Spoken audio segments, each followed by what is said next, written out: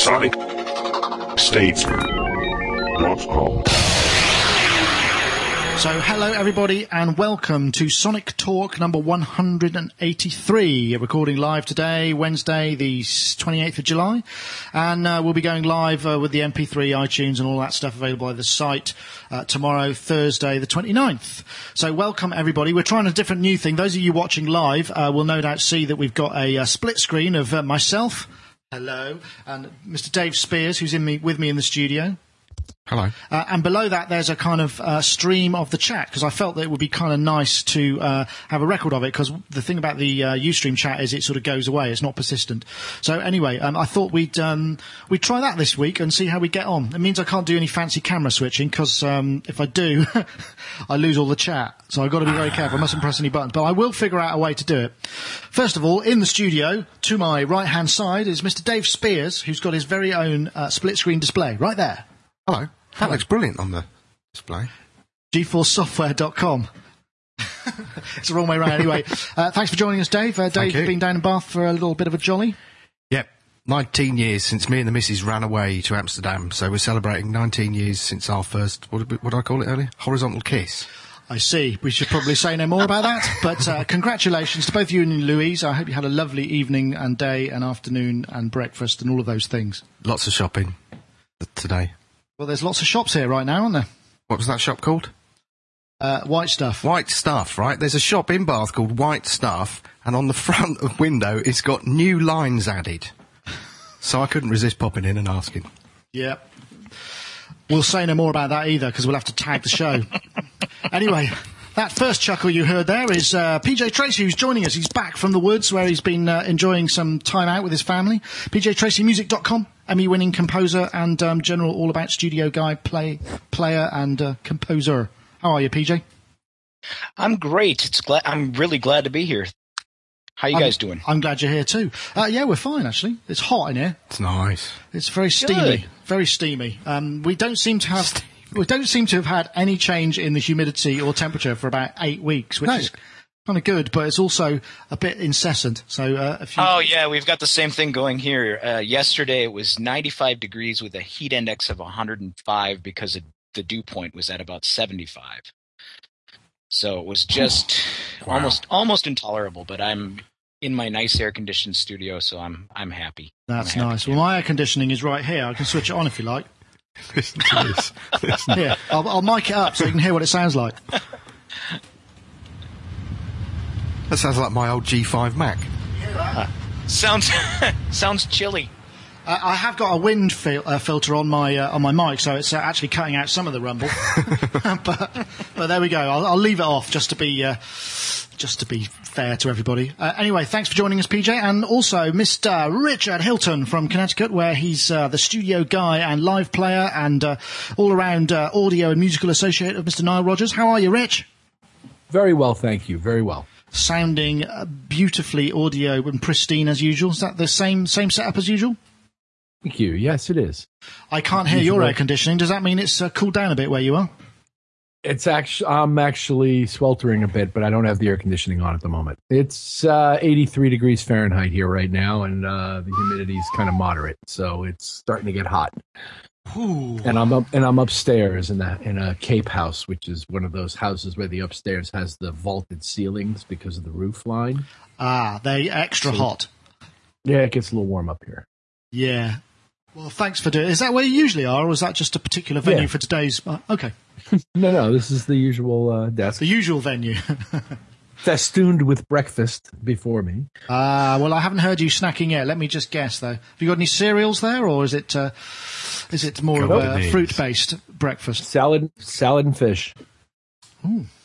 Salad and fish for breakfast. That's kind of exotic. Is that a particular... Is that like a tropical kind of breakfast, or... We're probably getting into just a bit... what I've just sort of arrived at this over the years as being what's best for me to start my day with. Well, I'm glad to hear that.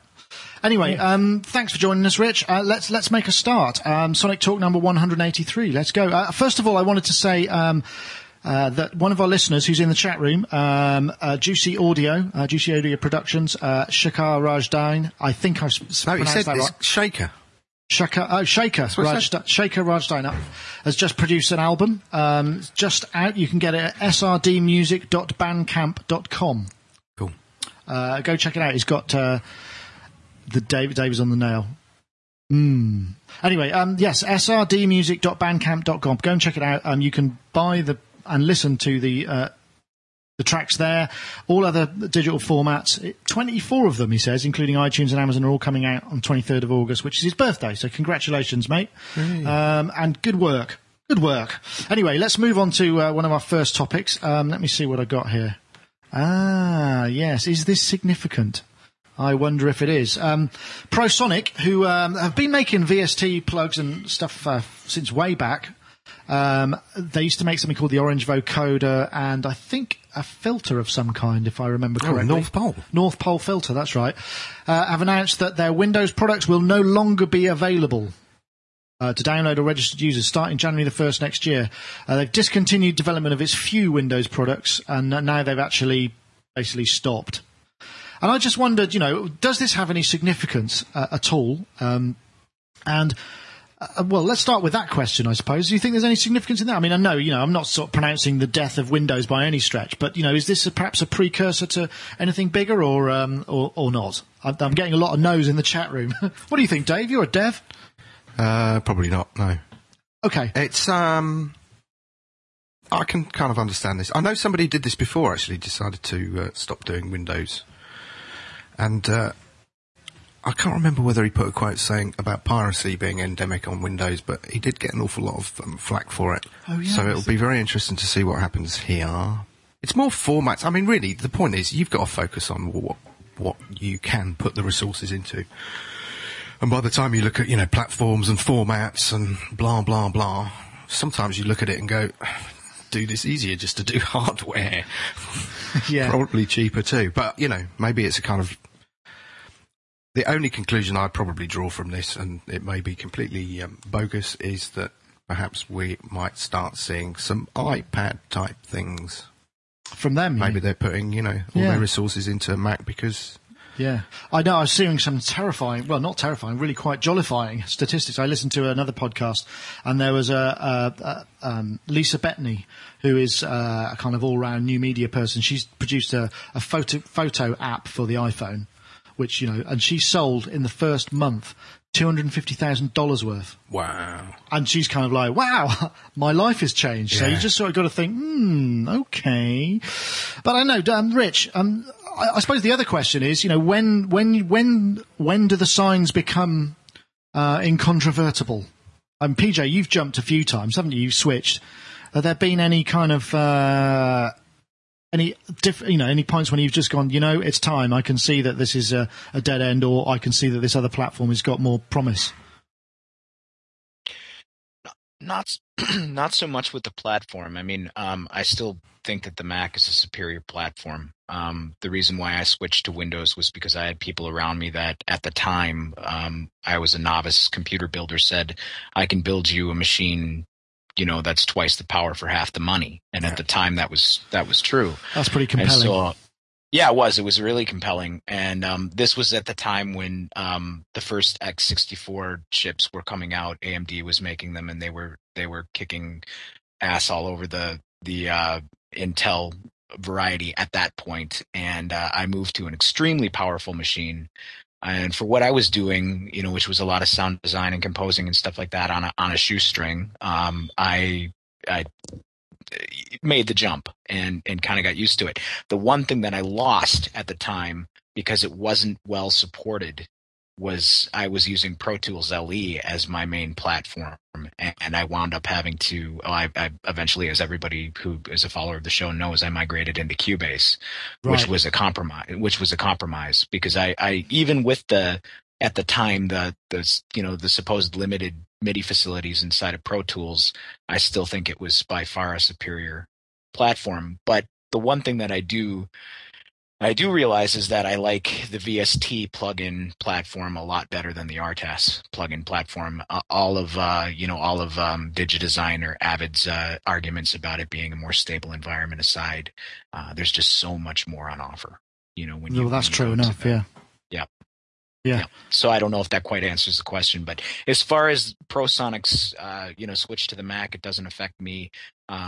One time, a long time ago, I played around with the Orange vocoder and didn't find that I had much use for it, so I never purchased any of their plugins. Well, I guess maybe that's the. I like that. I was sad to lose that actually with the whole VST to AU switch. I was quite sad to lose that. I think I could have got it again. And in fact, I even like the North Pole thing. Yeah, I remember the North Pole was it was the first digital plug-in filter and it was free, and everybody sort of went ooh. Yeah, and it used to break up, didn't it? It was crunchy, yeah, and had delays and stuff on it. Although I do remember it was a bit buggy. It was very hard to get any kind of granular control of the controller. It just used to leap about all over the place, and you go, hey, wait a minute. Hold on there. See, the thing that the filter that I missed when I moved from the Mac to the Windows platform was I was using and automating all of the McDSP EQs because they had such a wonderful interface with their sliders and their graphical interface. You could create really interesting bumps in their models, and then you could automate, cutoffs and filter sweeps and things, and they sounded so much better than anything else that was available at that time on the Mac to my ears. Right. I miss those plugins actually, but other than that, yeah, I haven't experienced any real attrition. Rich, are you kind of what do you think? Is this any significant news? I mean, or do you think it just doesn't make any odds really? Well, I think the significance of the news bears more on ProSonic than it does the Windows platform. Let's start from there. Yes, of course. Because Windows is extraordinarily ubiquitous in other areas besides music, as well as having become more well used in music. So when I see something like this, the first thing I think is they had to downsize. The guy that was running their Windows software development is now out there looking for a job, and they're trying to keep their heads above water by continuing to produce products for what is probably their more lucrative aspect of the business. Basically, I suspect they looked at the bottom line and said, how can we do this and impact our business the least? So it's not really a flat. I think that's probably fair. Didn't ProSonic, they've got some really crazy extraction software. I can't remember what it's called now, but it extracts vocals from so we did talk about it. I saw it at Mesa a couple of years ago. Was it PreSonus or no? It was PreSonic. PreSonic. Okay. I can't remember what it was called, but it actually really did do a great job, even though it created a sort of something like 16 gig swap file. Oh, screensaver's got on. Can't read the chat room at the moment. Hold on one second. I'm not surprised that CNN missed this. Let's just put it that way, with regard to the overall impact that ProSonic has on the audio world. Are you saying I'm clutching at straws there, Rich, by any chance? Not specifically, no. It's just it may not. It's not like Avid did something, or Steinberg / Yamaha or some extraordinarily major company. This is a small company somewhere where they're trying to manage their resources. I guess I wasn't trying to use it as a sort of signifier. I just thought it raised a question as a general question. But yes, I take your point. It's not the biggest of news. We can look back at when Apple bought eMagic and they discontinued Logic support for Windows, and people asked some of the same questions. What does this mean for the Windows platform? And it meant nothing. I mean, the Windows platform has just continued to grow, in terms of its of its market share. Yeah. Actually, there's another question that I had in there, which was Windows seemed to have sorted out the 64-bit stuff a lot better than the Mac. And I was going to ask, because Dave, obviously 64 is it? What's involved? Is it a big deal to code for 64-bit as opposed to 32, or is it sort of just a bit of a recompile? I asked, because I'm not a programmer, obviously, and if I claimed to be, I would be laughed out of the room by the programmers we use. Yeah. Quite rightly so. No, but I asked Glenn from Spectrasonics at NAMM, because obviously they did Omnisphere 64-bit, and I said, "Oh, obviously that's our next step. Is it really difficult?" And he went, "I'd like to say it was easy, but it wasn't." And we're kind of in it now. There's a bit of an issue with Mac stuff, so I'm told, because of Coca and Carbon and backwards compatibility and all of that kind of stuff. So that's proving to be a bit of a headache. But I think Windows stuff seems to be a little more straightforward. Because I'm having trouble with my video editing platform. I'm running that in 64-bit mode. but it's terrible. I mean, I don't know if you saw, I did a Jordan Rudess interview, which was a remote one. So it was a Skype video call where it was me and him. So we had 3 streams. He filmed his iPad and then sent me the file. And I thought, easy peasy, surely 3 streams. But I must have had 20 crashes. Yeah. And it was just driving me nuts. And one of the problems is it's a codec that isn't 64-bit friendly. And if you've got like an hour and a half of video and you're loading it all in, that it grows past the memory barrier and breaks the machine. At least that's what I understand. It seems to anyway, but it's a bloody nightmare. I just wanted to be sorted out. I want it to work, Dave. Yeah, no, I can identify with that. I mean, there's issues at the minute running, 32-bit stuff within 64 host, certainly within Cubase. There's a couple of issues, but this guy does this JBridge thing is amazing, because obviously it's a bridge to take your 32-bit and allow it to be. Oh, that's why do they use that in Logic? Right. Yeah, there's a bridge in Logic for 64-bit stuff, and that seems pretty robust. There was an issue in 5.1 Cubase, and then that seemed... there was an issue in 5, that seemed to get fixed in 5.1, and now in 5.5 it seems to be back again. But the JBridge guy is amazing, because he updates, like, every week or something like that, so he's constantly... So anybody who's experiencing any difficulty, certainly with the Steinberg stuff, I'd say, just invest in the JBridge thing. Is that like a module to include in your code? Is that the way it works? It's just a nice little, yeah. I mean, it's just a nice little bridge, and he works with developers. I mean, it's smart, very smart, and the guy's so on the case. We're recommending it to everybody who experiences any problems. It'll settle down. Yeah, I'm sure it will. And then it'll be 128-bit. No, not for a while. Honestly. JBridge, Howard asks. JBridge, exactly. JBridge, right. So, well, I don't know if that answers any questions. It might ask some questions. But anyway, I mean, 64-bit seems to be... I mean, I don't know if anyone's been following the Studio Log series that we've been doing with Robbie Bronneman, which I have to say has really gone down really, really well and is a brilliant insight to a sort of working system. The last episode was fantastic. Have you watched that? Have you seen his little daughter singing? No. She's so unbelievably cute. It's just kind of, as a dad, it makes you just sort of go... She's a rock star. Anyway, but he's been, because he's got a really big project. I think the track that he's just finished in the video blog that he's doing for us ran to like 150 tracks, and he's just been having to bounce audio because he hasn't upped to the whole 64-bit thing on the Mac. It's just, he's between two worlds because some of the plugins are okay and some aren't, and it's like it's sort of weird. I mean, it's frustrating. I know it's frustrating for artists because an awful lot of people I know who used Logic didn't have these out-of-memory problems pre-Logic 9. And now all of a sudden, running 32-bit, now all of a sudden they seem to be fairly endemic. And a lot of artists are ringing me kind of going, what's going on? Why has this changed? And anyway, while we're on the subject of Macs, I will get it out of the way, because obviously those of us who are interested in this thing will have noticed there has been a new range announced yesterday. The Apple Store was down, and they popped back up again with a bunch of new things. I know, Rich, you were quite excited by it's the Magic Trackpad, which is basically like the trackpad from a laptop, but big, like a sort of Wacom thing that does multi-touch and gesture, and that looks...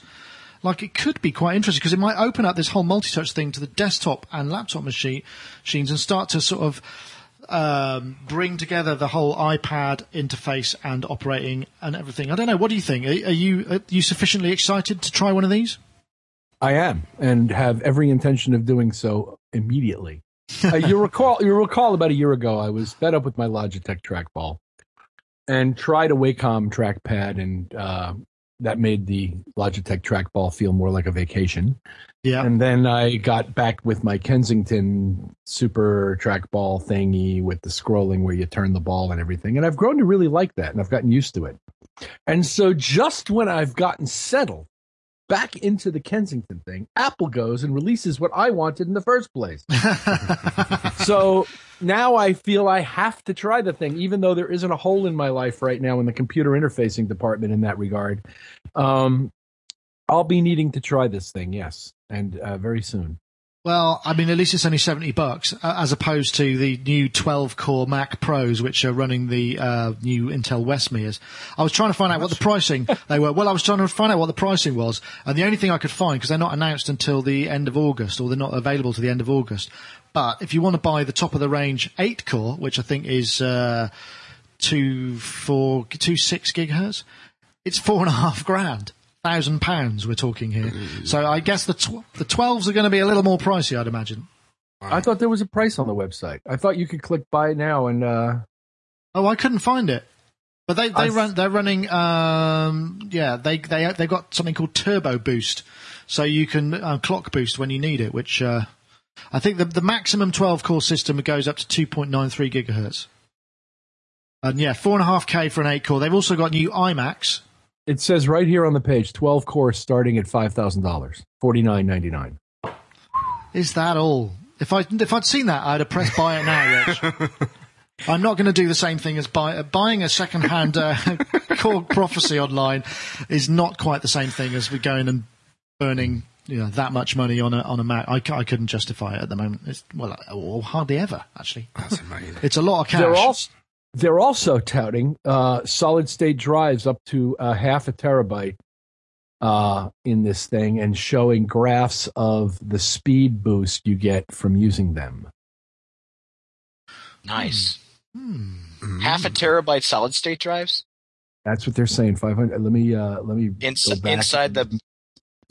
How much? I have a USB 2.0 half a terabyte solid state drive, and I've been running samples off of it, and it's great. It's fantastic. I'm told that is one of the single biggest system upgrades in terms of tunability that you can actually that really make a difference. Because it flies. The applications are like ping, and also I guess all the swap space and stuff is being used on there, and it's very, very fast. So you get much faster. I'd love to try. It's like having RAM. It's almost like having RAM.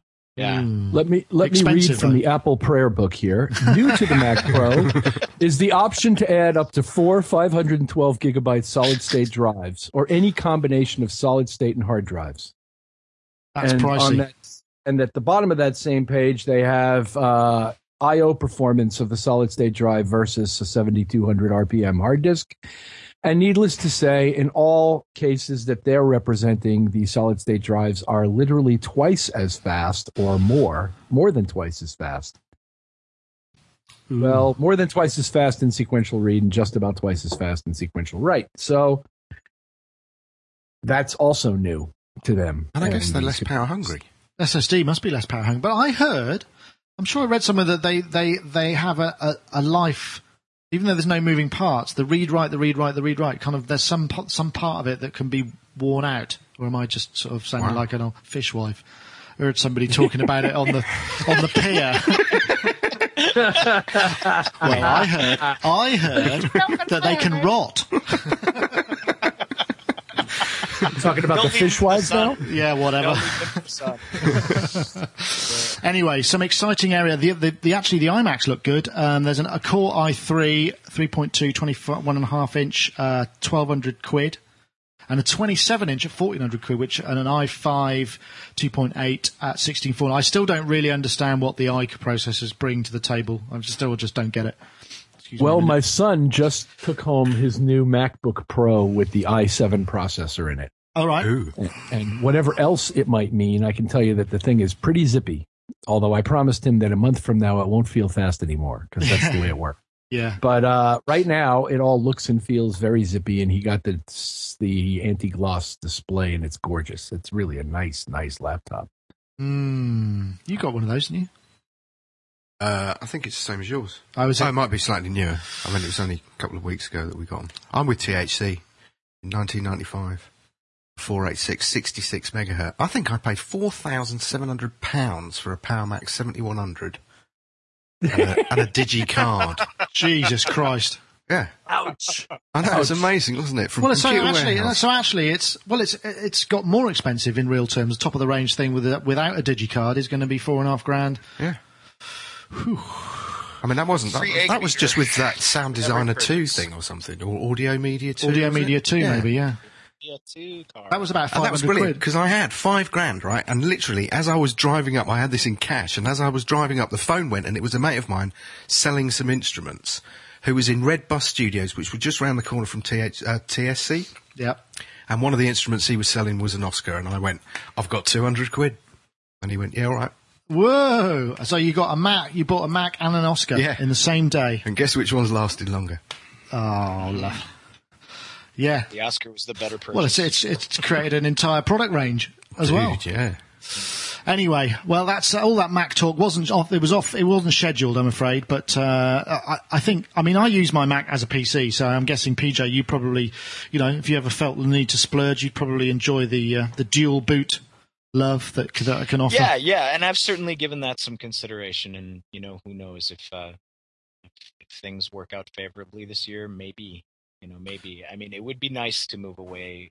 It would be really nice to move away primarily from the Windows operating system. I'd like to migrate back to the Mac, but to have the option to be able to have, you know, the system that I have currently as a dual boot. Yeah, I'd love to get away from Windows completely. I mean, the only thing I use Windows for now is for video editing, and even that's becoming a terrible experience.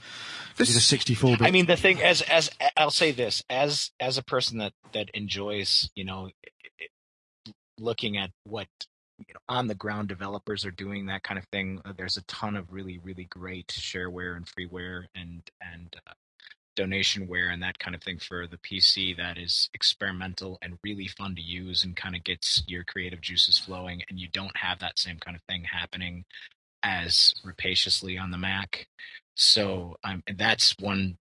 And it's a big reason. It's become a big reason. I would like access to the Windows operating system. But as from a day-to-day standpoint, I think moving back to the Mac, moving back to Pro Tools, or jumping back into Logic. God, I haven't used Logic since Logic 4. So yeah, it's 4.5. I think was the last iteration of Logic that I had installed on a computer. So yeah, it would be interesting to go back. Right, well, folks, let's move on to our first clip playback, and here we go. I love this. I thought this was absolutely awesome. Kevin said, "Why don't we do it almost a cappella, using totally for the backing track, totally voices, all voices, not Beach Boys type of voices, just a wall of sound?" I said, "Yeah, and how are we going to do that?" And it was Lowell who came up with the idea of making tape loops that we could run ad infinitum, forever. We just run them.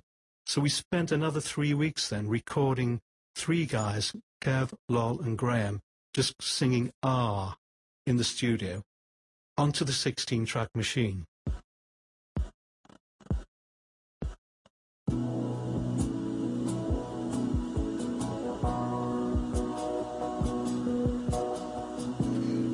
Each note had 16... I love that. That was one of my favourite video clips for a very, very long time. And that was, I'm not quite sure what it was. It looked like it was a photo montage to some recording of a radio interview that somebody did, because there wasn't live footage in there, was it? It was kind of a slideshow. Oh, I saw this on TV. Oh, you did you? Oh, right. Like one of those classic albums. Oh, it was a classic albums thing. Yeah. Right. But that was the news of, that was the 10cc recording I'm Not in Love, which was just an absolutely massive task. By the looks of things, and it was interesting that I was researching a little bit about how this song, because it turned out to be one of the biggest songs they had and sort of launched them internationally. Apparently, it originally started as a bossa nova version, but was ditched by the band after Godley and Cream dismissed it as crap, in inverted commas. But the band moved on to record One Night in Paris, and they noticed that all the studio staff were still walking around singing I'm Not in Love, so they thought, maybe we should go back at this, and they decided to do something completely different. But I was just thinking, you know, I mean, what the hell was going on? They recorded 16 tracks of vocals, bounced that, so they ended up with 256 multi-track things. What they ended up doing was having each fader, I guess 12 faders, a different note, so they push them up in different combinations for these various chords. I mean, it just seems like, I was thinking, why didn't they just record a Mellotron bank? Oh, this is richer and I agreed. Much more richer. But what, 3 weeks to record that? I'm just thinking. And arguments. Can you imagine the arguments? Oh, that your fader's definitely a bit higher up the desk than mine. Get it back. I can't imagine dedicating that much time and effort these days. You just wouldn't get. I mean, are there any equivalents, Rich? I mean, you're working on projects all the time. Do you think there would, if you suggested some sort of, God forbid, Rich, you sort of came up with a suggestion that said, I don't know, I'll record each string of the guitar and fret separately and then put them all together again, or whatever, some sort of equivalent. I mean, you just wouldn't have the time or the budget, I guess. Well, not you, but mostly it wouldn't happen, would it? No, not today. It wouldn't. One of the things that was nice and romantic for me about watching this video is reminding myself of what the recording business was like, where a group like 10cc, that it had a couple of medium-sized hits, at least over here, were able to garner the kind of budget that would put them in a recording studio full of gear long enough for them to be able to choose to spend 3 weeks doing something to see if it would work. This was a studio. They owned this studio, though, didn't they? Yeah, It was in Strawberry, So yeah. I guess that's one. Was it theirs? Yeah. So that's All that something means is that they were billing the time. Yeah. Rather, but somebody's still paying That's for that time. I mean, I don't think they were donating the studio to the record label for this purpose. Smart cookies. Yes. And I do remember in 1983, we made a record with a group called Spies that was comprised of former members of Foreigner, recently sort of dismissed members of Foreigner. And Foreigner had become known at that point for a very thick, layered background vocal style, which we adopted on the Spies record as a practice. And while it didn't involve a full chromatic scale of ahs recorded over a period of weeks, there was some ridiculous number of voices being placed on each of these tracks, and some of them were mine, actually. I was in the groups that were singing, and built up this massive sounding vocal thing. And at the time, it was discussed that 10cc had done this thing with the loops and such. And so it was known then, and it's still obviously much admired. But to me, it's mostly today kind of highlights the difference between the way we record things now and the way we recorded things then. Do you think that's actually one reason why we don't get such massive backing vocal sections? I mean, you do seem to get it in really big pop acts, like the sort of the stuff where maybe the singer isn't up to much. Well, you mean the fact that but I guess you can't even find a person to sing lead who can sing? Let alone, so you just get a huge... 250 voices of Freddie Mercury? Yeah. But I suppose that whole... I mean, because nowadays a lot of it's done with machinery. So you get 2 or 3 singers in and you fatten them up and spread them out with, TC gear or whatever it is that may be used now. I mean, I'm guessing. I mean, I am making a guess here, but it would seem that would be likely. But that's what kind of made this sound so organic. It's an incredibly rich... I mean, as a kid, I remember hearing that and thinking, first of all, I must never admit to liking it because everyone will think I'm slightly fey. But secondly, how lush it all sounded. It was like, wow. I mean, from a sonic point of view, it was mammoth. Yeah. I like the idea when they took it out live, didn't they? Because they took the tapes out live and they just had these kind of acres of tapes behind the stage kind of playing this stuff. No, is that real? I think so, yeah. Jesus, I wouldn't want to be in their tech on that. Can you imagine? Yeah. Tape machine's gone down again. That's when you break out the Mellotron samples or the early emulator or something. Yeah. Jesus. Oh, definitely. I suppose, but I'd like to see what happened, because they've still got those tapes. So shouldn't they just sort of sample them? Well, I have to say we did try and... Oh, God, I can't really say anything. Well, don't say anything, then. No.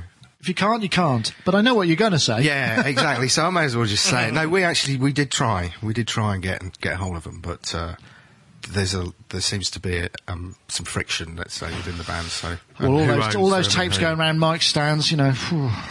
When I saw this on Classic Albums, I think I said to Chris immediately, we need those tapes. We have to have them. And then it was my brother-in-law's 50th birthday party, which was a 70s extravaganza. And of course the evening ended with 10cc. I'm Not in Love. And it was a kind of weird moment. I was kind of like, dude, I was like 13, 14, hanging around the sort of back of the disco thinking, shall I ask this girl to dance or not? And then all of a sudden, 30 years later, I'm there kind of going, I'm married. And still it sounds lush. Excellent. Yeah. And I still have fear of rejection. Yeah, I didn't ask her to dance. I just dragged her onto the floor. I think that's in the lyric there somewhere, isn't it? Yeah. Good for you.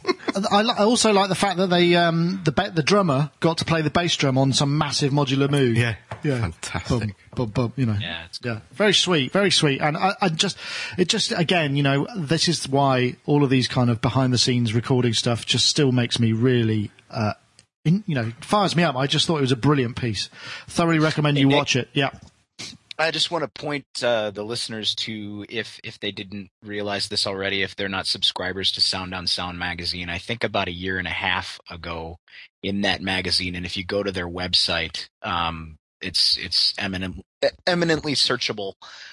There was a classic track article on So, Echo Sonic put it in the chat room at around 4:38. oh, is that right? Yeah, well, there he's you put go. a link there. But thanks very much for that. Yes, that's that. Yeah. I agree. That they do some great. The classic tracks thing is just a mine of fantastic data and experience and all those things. Yeah, it's great. Right. Well, anyway, 10cc. I'm not in love. You'd never get away with it these days. But nice story. Very nice story. And that takes us on. I know we do get a lot of stick for iPhone apps and what have you, but I did a blog post recently. I suppose I better do an ad, actually. I had almost forgotten about that. But I'll do that first, actually, because we're time's marching on. I just want to say now, thank you very much to Yamaha.co.uk for their sponsorship of the show. Really do appreciate it. In fact, last week's show wasn't on because I was in Hamburg at the Yamaha HQ looking at a new product launch, which I can't talk about because on the actual... don't say it, Dave, because on the non-disclosure it says a fine of €20,000 will be liable. So, so anyway, there is something new coming along. And if you want to find out what it is, you can check out inspirationinaflash.com. That's inspiration in a flash, and you'd expect. Do check it out. It's coming soon, August the 2nd, I think the words can be finally uttered. But that's something you want to keep your eyes on. And also, they've got a whole bunch of great stories, new stories on YamahaDownload.com, new OS updates for the Motif XS, new editors for the S90 XS and KX series for Cubase 5.5, an interview with Marco Mendoza, who's Thin Lizzy's bassist, and drum kit downloads for the DTC electronic drum kit. So do check them out. Probably the easiest way to get there is to go sonicstate.com/Yamaha, and you can get straight through to that.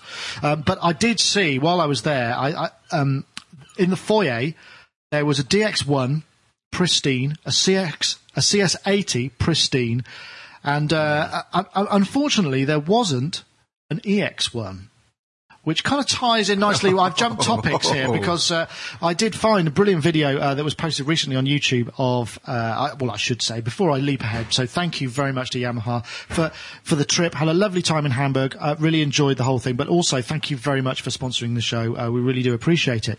But we can move on. We'll do the thing on the EX1 perhaps a little bit after this because I think we need to do this iPad app. I know people are often... criticising us for going on about the iPhone and the iPad, but this really does take the biscuit. Dave, if you'd like to press play, I think something might happen. I'll just play it. Or not. Is anything happening? Oh, hang on, we're up to bar 187. There you go. Oh, there we go. Saves me playing the MP3 as well.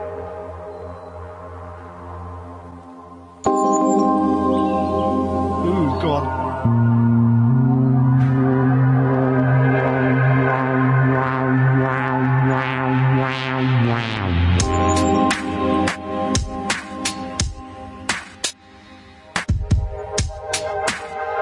Anyway, I'm not going to play the whole thing, but what this basically is Nano Studio.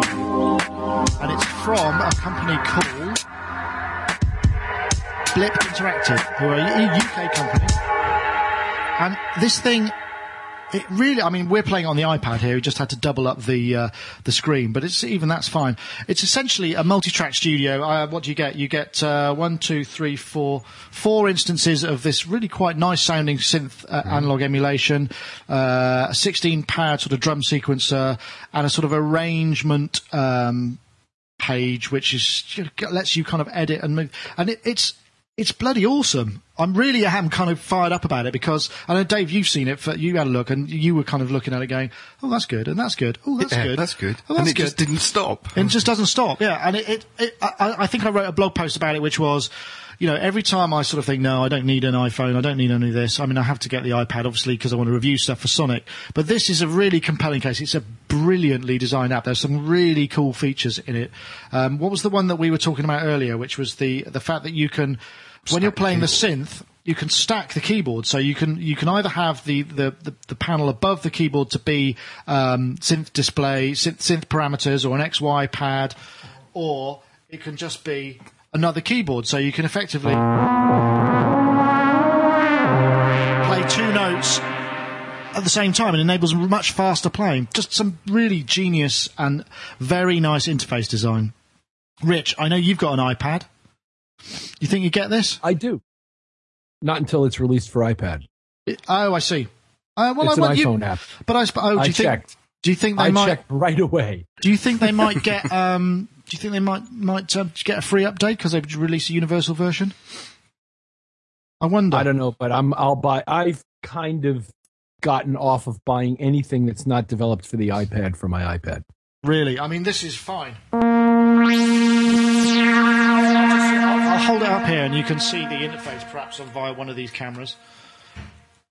I mean, it's screen doubled. But I see, yeah. It looks fine, but the thing is, if I flip these up, this isn't going to make very scintillating podcast listening, admittedly, but so you can flip like this, and then...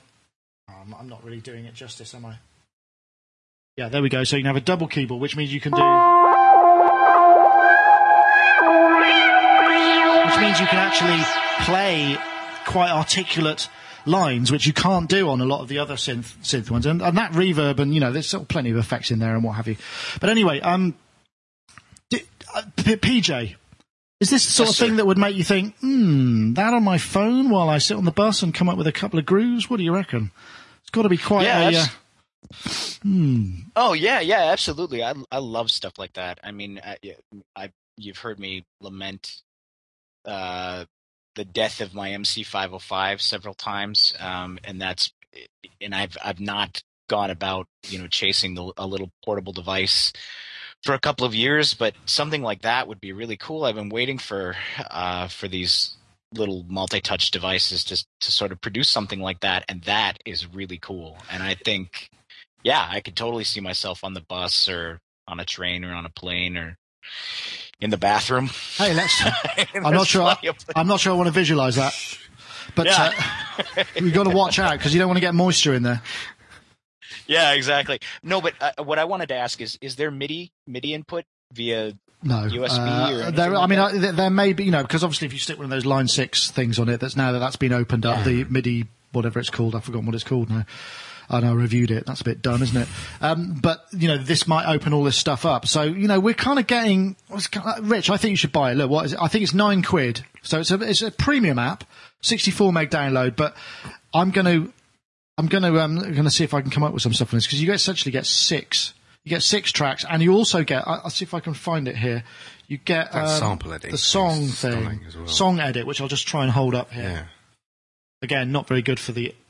So you get like a kind of almost like a layout of the songs and the patterns so that you can then edit the length of. And, I'm not doing a very good job of selling it, but I'm really you're doing a pretty good job of covering Dave's face there. I'm really I cover mine because I've got a wide angle and it'll all be a bit sort of.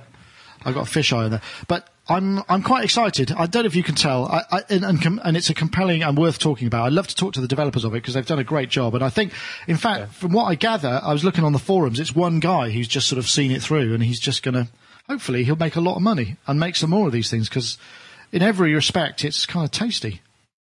Well, he's got it at $15 here in America, which kind of puts it in that, boy, you better really want it kind of category. Oh, come on. Rich, how much do you spend on 2 beers? Come on.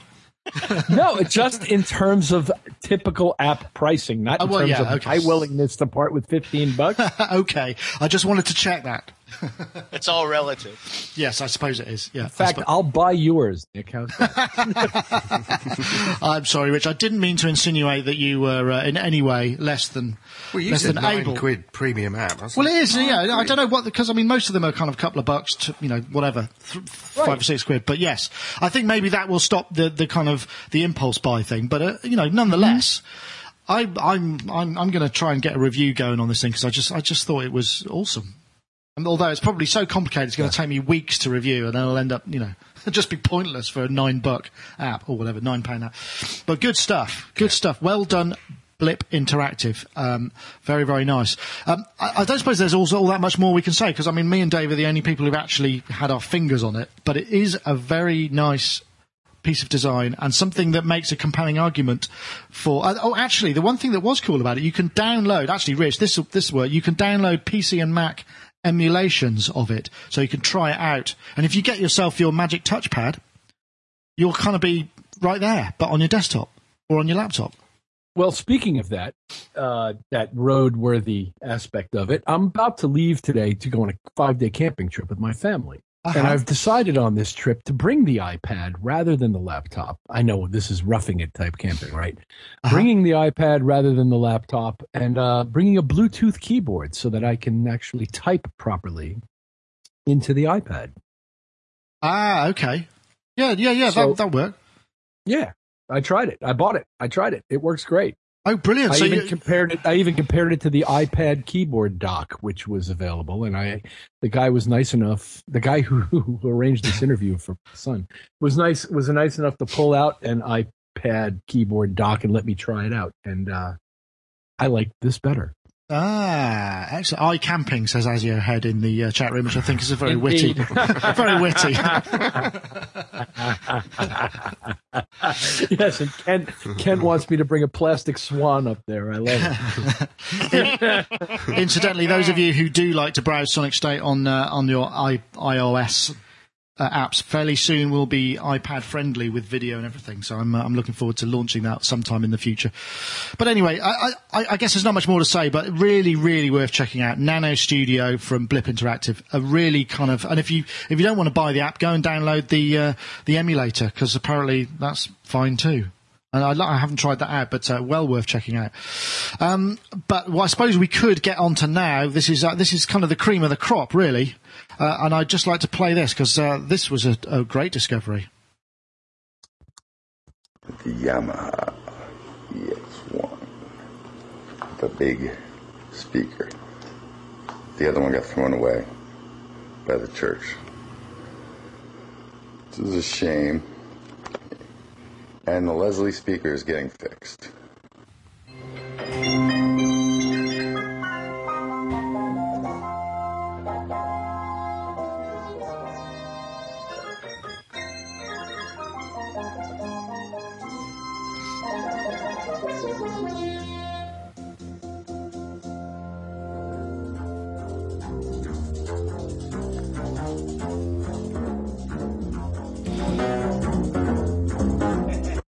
I'll stop it there, because it goes on a bit. But that was... when you think there's only 10 of these, this is the Yamaha Electone EX1, right? 10 only made in the entire world. This was posted by a chap called Buddha Shake on YouTube, who presumably has picked one up from a church which chucked out one of the speakers. It came with a couple of speakers which were called the TX3 speakers. This thing weighed 243.5 kilograms. I don't know if that includes the speakers or not. 32 voices. Looks like it had 2 full-size manuals. I guess must be able to plug some bass pedals in. Had a little keyboard that was a bit like the kind of CSO1 kind of thing. I think it may have had a ribbon as well. And it was very much based on the kind of Big Daddy GX1 kind of what was the synthesis type called? It was called I've forgotten now. PMW or something like pulse modulation, something or other. But I'd never seen one of these before, and I just thought, wow, only 10 of them. I mean, something so gargantuan and sort of huge just seemed like something we should celebrate, perhaps. I did write a blog post about it, and just to celebrate. But it seemed like it could do analog and organ and arpeggiators, quite interesting chord arpeggiators by the sound of it. If you watch the entire demo, all kinds of stuff going on there. And I was looking at Failed Muso, who's in the chat room. I'm not sure if he's there now, but he has been. He did a great blog post on the Yamaha Uber synths and kind of brought up some interesting points about it, which was that there was kind of the super synths that were created at sort of R&D that a lot of other technology was spawned from, like the GX1 spawned the CS80 and some of the other CS range, but they actually sold them as well. So they created a production model, whereas somebody like Korg, who apparently, I didn't know this, they had a one-off original Korg Oasis system back in the day at Korg HQ, which span off the Prophecy Z1 and other instruments, and they were derived. But there was only one of them. They didn't actually sell that until, a couple of years ago, they announced the Korg Oasis keyboard, which is nothing like the original sort of this huge. I just sort of like this idea of this huge synthesizer in a room that's sort of feeding out little synthesis types. And I don't know. What do you think? I mean, this seems to be like the granddaddy or grand beast of all organs. And Dave, you said that you'd played one, so I want to hear from you. Yeah. And actually the same person that we went to visit to do some GX1 stuff. Took us into another room, and there was this beastie with these amazing speakers. I mean, the one thing that you can't get from any of the YouTube videos is the power of these things through their proper speakers. It really is like, pin you against the wall kind of energy. Quite stunning. And they'd done some, unfortunately Chris is on holiday, and Chris is kind of more obsessive about organs. He's kind of the organ dude and I'm the synth dude. And he looked at the speakers and kind of went, wow, they kind of got around the Leslie patent by doing this. And if I remember it, they were kind of vertically rotating horns as opposed to horizontally rotating horns. It was very clever and very strange, but smart. And it sounded magnificent. It sounded incredibly similar to a GX1, which the top keyboard is like little mini keys, but it's got aftertouch, and then you do this thing where you wiggle the keys from side to side, and you get vibrato. It's really, really slick. Very smart stuff. This, and then you've got this mad programmer which you kind of pull out of a drawer underneath one of the bottom like keyboard. It's got preset for presets. Yeah, and you can set things. I mean, on the GX1, there's another one that sits on the top, and then you kind of program these cartridges and you slot them in. I mean, real amazing. And I know that from like the GX1, there's some outrageous amount of cabling in there, something like 5 miles worth of cabling or something. Jesus, it's very, very, very slick. I couldn't find out how much it originally cost, but I guess if I needed to know, then there was actually no point. It's a lot. Should we just say a lot? Well, it was interesting because you saying. Oh God, who was the guy you said in the chat room? Who looked at, they basically the ones with Yamaha are the kind of big flagship things, and everything else is the derivatives of that. So with the GX1 you had the CS80 and stuff like that, and I was kind of thinking, well, there was no FX1. There was. Was there? Yes, apparently. I saw there's a picture. I will find a link somewhere. When I've been trawling through, there was a FX1. There was an FX1. I've played an HX1, I think. Maybe that's what I was thinking. Yeah, I've got a feeling there was one that they missed out. But I was kind of wondering what the derivatives of the EX1 would have been then. Because it does sound incredibly similar to the... EX42. I've got a... would you like to hear a clip of what the EX42 sounds like? Yes, please. Ready?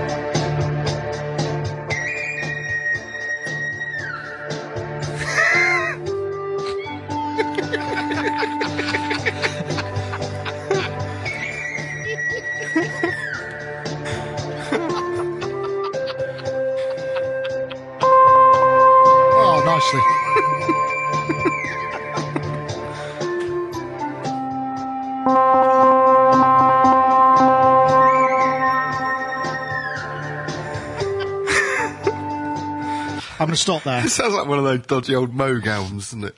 That was an EX42. That was right. Well, I don't want one Larry of those. FX1.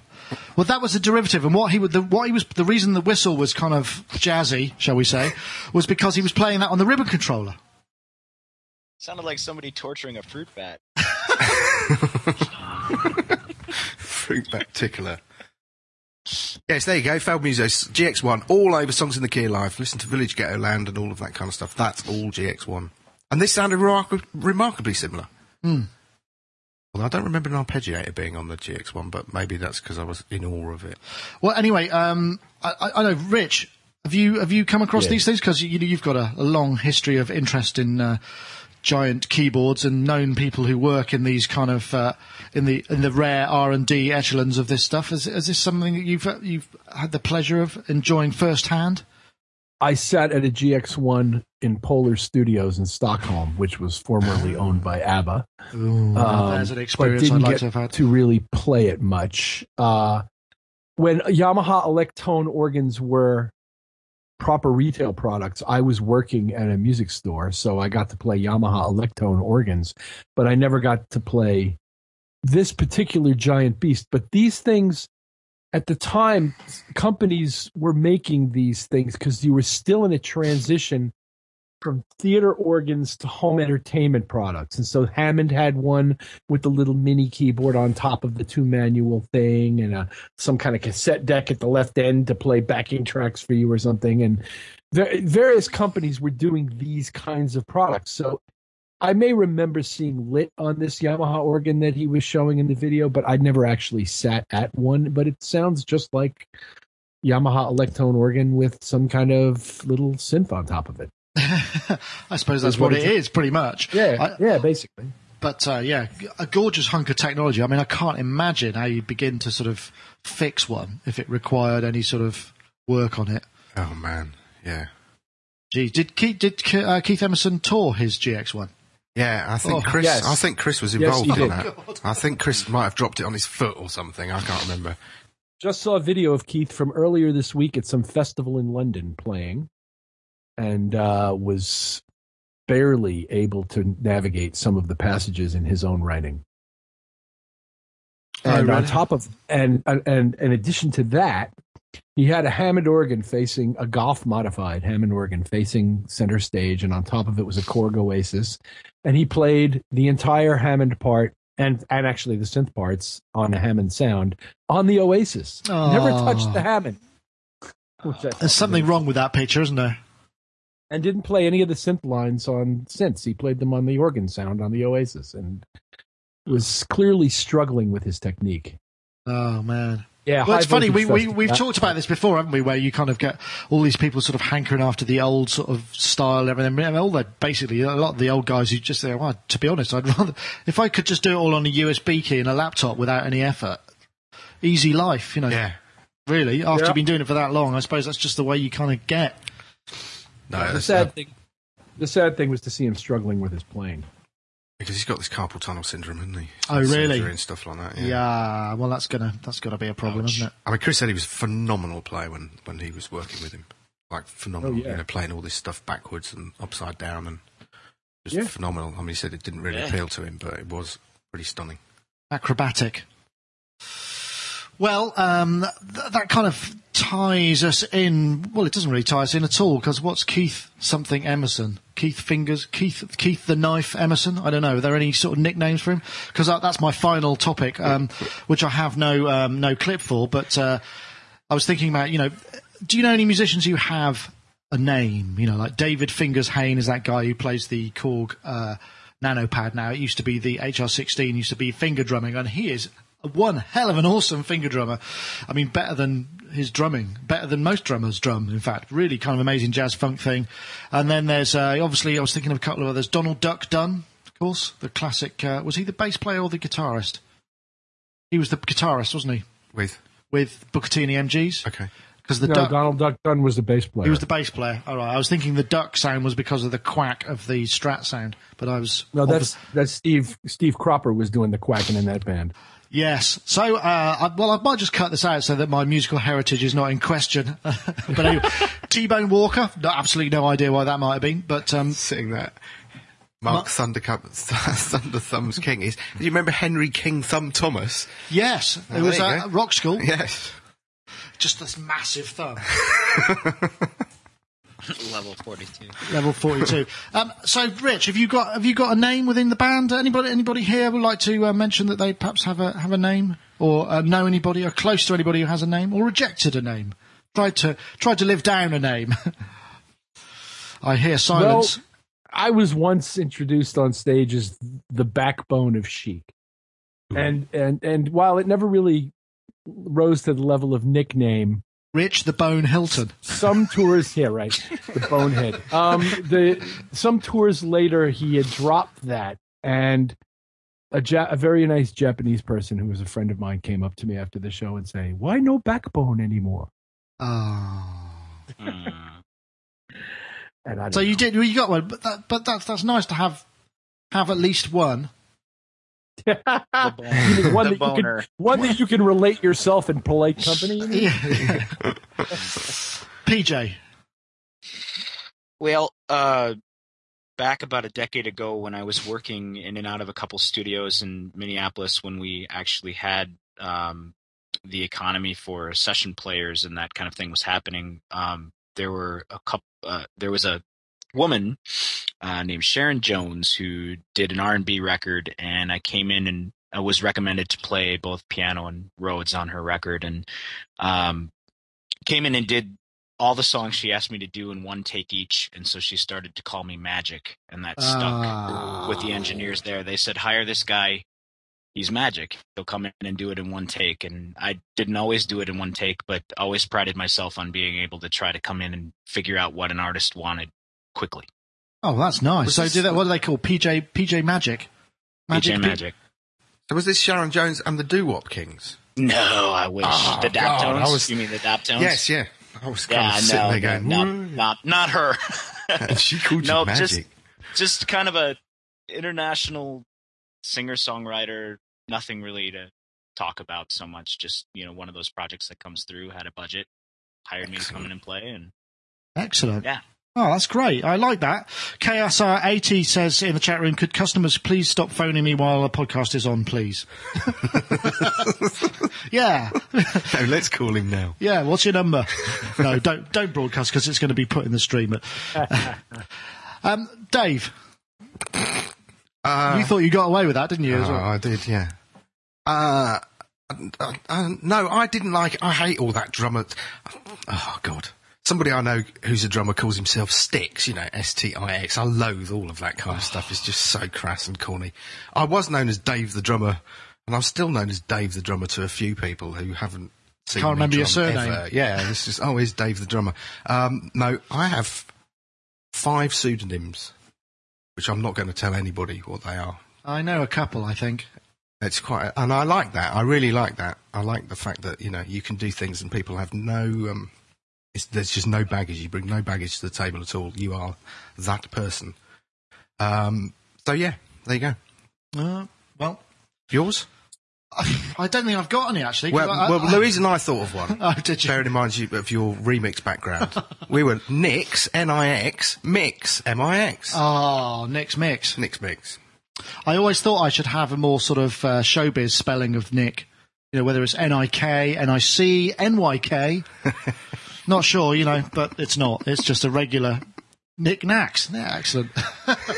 Well, okay, stop that, everybody. This is all going down in the live video stream, and it will be kept forever. I don't want any more. Okay, let's stop that. I was once in a relatively well-known punk band here in the Twin Cities that the lead singer went by the name King Shit. Ah, yes. Superb. Lovely. And he was. Well, I suppose if you live up to it, you get those, because quite often if you meet somebody with a sort of who is known as, then sort of not. They don't come across as that person. Yeah, that's really quite weird, isn't it? Like Big Dave, and he's like 2 foot tall, or what, you know what I mean? That sort of thing. But I suppose it might be a joke. Anyway, I think that kind of draws the show to its natural conclusion. So I want to say thank you, everybody in the chat room. I think this kind of streaming business seems to have worked nicely with the old chat. I'm going to try and, again, if anyone wants to set us up an IRC channel so we can use that instead of the Ustream thing, please contact me directly.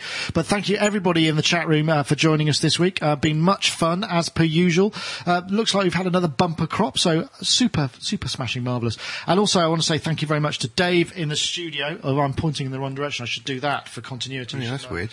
It's weird, yeah. The camera's the wrong way around. Dave Spears, g4software.com. Thank you very much for joining us. A pleasure as always. Thank you for having me.